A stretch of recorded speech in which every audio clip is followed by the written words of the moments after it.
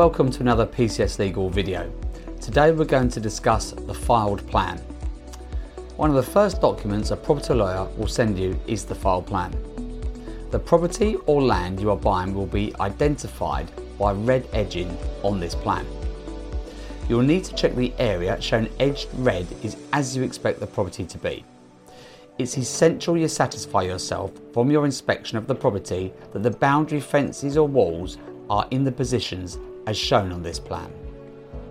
You should know a lawyer cannot do this for you as we do not attend the property. It's important that everything is as it should be so that there are no boundary problems that could arise in the future. The plan is the official plan detailing boundary location attached to the title documents belonging to the seller and held at the land registry. It's therefore essential you contact your lawyer if you have any questions or feel there could be any problems regarding the same. The last thing you want when buying a property is to enter into a boundary dispute with any neighbours.